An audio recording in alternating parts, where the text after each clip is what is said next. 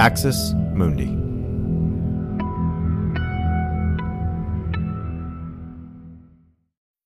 Sign up to The Economist for in-depth curated expert analysis of world events and topics ranging from business and culture to science and technology. You'll get the weekly digital edition, online-only articles, curated newsletters on politics, the markets, science, culture and China, and full access to The Economist Podcast Plus. The Economist is independent journalism for independent thinking. Go to economist.com and get your first month free. You're listening to an Irreverent podcast.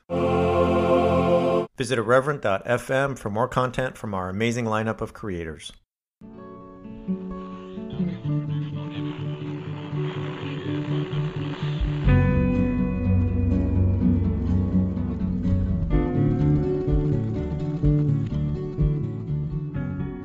Hello and welcome to It's in the Code, a series that is part of the podcast Straight White American Jesus. My name is Dan Miller. I'm professor of religion and social thought at Landmark College. Want to thank all of you listening to this for joining me. As always, we are offered in association with the CAP Center at UCSB. Thank them for their support. I want to thank all of you who support us by listening, those of you who support us financially to help us keep doing what we're doing. Ask if that's something that you could do and you're not doing that yet, if you might consider doing so. If you find this useful and informative, this is what allows us to keep doing what it is that we do on the podcast. And I also want to, before diving in this week, to highlight something we've been plugging on the podcast the last couple weeks, something we're really excited about, is our first Straight White American Jesus live event. It will be taking place in Denver on November 18th at 7 p.m., It's called Christian Nationalism and the Future of Democracy. It will host a lot of friends of the show, people that we read, people that we talk about, people we have interviewed, people like Robert Jones and Catherine Stewart and Samuel Perry and Philip Gorski and Larisha Hawkins and a lot of other people. Brad and myself will be there together with Sarah Mosliner, who will be helping to host a sort of roundtable discussion. Really excited about bringing people together and having this discussion. If you say Denver is not where I live, how can I get to Denver November 18th? You don't have to go to Denver on November 18th. The event will also be live streamed, and you can access that as well. If you're interested in this, you could look at Brad's website. bradleyonishi.com/nationalism has information for the live event. You can buy in-person tickets. You can buy virtual tickets. I really ask that you would consider doing this. We're very, very excited to bring together in one place so many of the voices we've talked to over time and that have informed what we do, and to reflect sort of together on what we think at that time, immediately after the midterm elections, what we think are sort of some of the takeaways from that and things as they relate to American Christian nationalism, the things we talk about so much. So again, November 18th, 7 p.m. Mountain Time, Christian Nationalism and the Future of Democracy. So ask that you would check that out if you get a chance. Now, let's dive into the topic for this episode. And as always, I want to thank folks who reached out. You can reach me, Daniel Miller Swaj, Daniel Miller SWAJ @gmail.com. So many great questions from folks, great insights, great topics. As always, I respond to as many as I can, and I know that that's not everybody, and I apologize for that. But I wanted to dive into a topic today that I've heard from a good deal from people, and it's related to some other topics that we talked about, especially the idea that, that God has a plan. And so, if you're not sure what I'm talking about with that, want to check that out, go back, have a series, an episode in this series on that. But this is the idea that God's ways are not our ways, or the way other folks have sent it and posed it is, God works in mysterious ways. And we could come up with other formulations of this.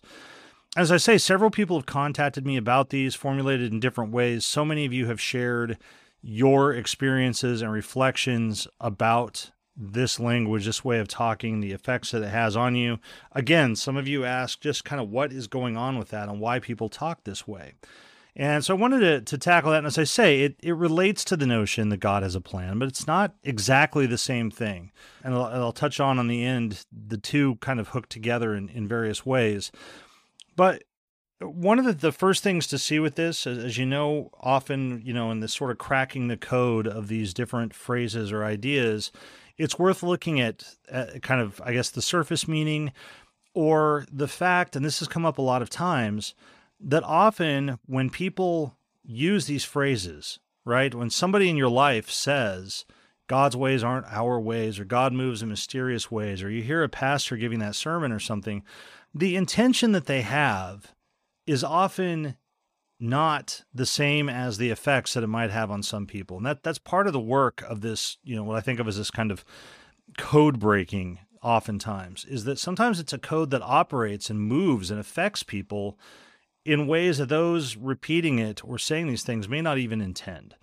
And this is one of those. Generally speaking, the idea that God's ways are not our ways, or that God moves in mysterious ways, or whatever it is, when I think of this, in my experience hearing this, thinking about it, the way that it operates, the way that it works, is that I think it usually comes from a place what we might call sort of pastoral concern. In times of tragedy or loss or personal distress, it's intended as a message of comfort and hope. You're going through something terrible, or you've experienced an awful loss or a trauma, and you're asking the question, why? What does this mean? How do I make sense of this?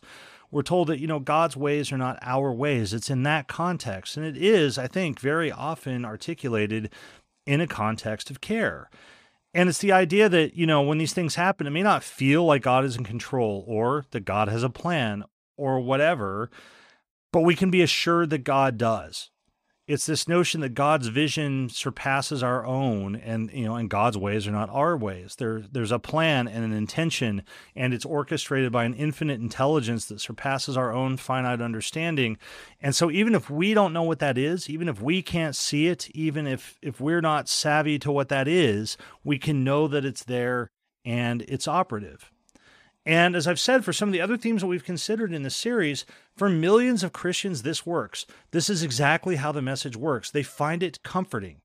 It is comforting to them to hear that what happens is happening because God has a plan, as we say, but also that it's something that we can't see, but we can rest assured that it's there. Okay? But here's where the cracking the code takes place, because many of you who've contacted me, I know from experience, many of the people that I work with in my coaching practice with the Center for Trauma Resolution and Recovery, many people I talk to, people I hear from, and this is backed up by my own experience, could say that for lots of Christians, for lots of former Christians, for many non-Christians, this simply isn't the case. It doesn't bring comfort. In fact, it sort of unravels. It brings about a kind of unraveling of the assurances that we're often told should be part of the Christian faith. And so that's what I want to dig into here is yes, it has a service meaning, and people usually when they say it, I think they mean well. They want to provide comfort. They want to provide assurance. And lots of times for lots of folks, that's exactly how it works. And I can look at times in my life in a very different time and place when I experienced significant tragedy, and exactly these words did lend me comfort, to know that God's ways were not my ways, that there was a meaning and a purpose to what I was experiencing that just surpassed my own understanding, and I was able to rest in that. But over time, as I say, it sort of unraveled, and I know it does for others, and that's where I want to sort of decode this. I want to stick with this metaphor of unraveling, I suppose. I want to pick at that thread and see if we can unspool it a little bit to see what else is going on when people see this, to see why doesn't it lend simply, let's say, faith or comfort to folks. What else is going on? And so here's one of the issues that I've always had with this idea that God's ways are not our ways. And for me, this was really significant, and we talk about it unspooling. A huge part of my evangelical background was undone by really teasing out what I thought was going on with this phrase. And so one of the key issues I have, and I think everything in today's episode really hinges around this, is that for the kind of Christianity I came from, certainly, and I think arguably for most forms of Christianity, certainly for conservative Christianity, a key tenet of the Christian faith is exactly that God's ways are supposed to be our ways. What do I mean by that? Well, what I mean is that we're told that the entire human condition, the entire human predicament, The problem from which we need to be quote unquote saved is precisely that we don't live as God desires us to live. We are sinful, which is to say exactly that we are not living according to God's ways, and we stand under divine judgment and condemnation for that reason. Thanks for listening to this free preview of our Swag episode. In order to get access to the full episode and so much more, become a Straight White American Jesus premium subscriber by clicking the link in the show notes. It'll take you like 2 clicks, I promise. In addition to getting access to this episode, you'll have access to the entire Swag archive, over 550 episodes. You'll also get an extra episode every month, ad-free listening, Discord access, and so much more. All that for less than $6 a month, and it helps us keep our flag up and continue to safeguard democracy from religious nationalism, extremism, and rising authoritarianism. Check it out. It's not hard, I promise.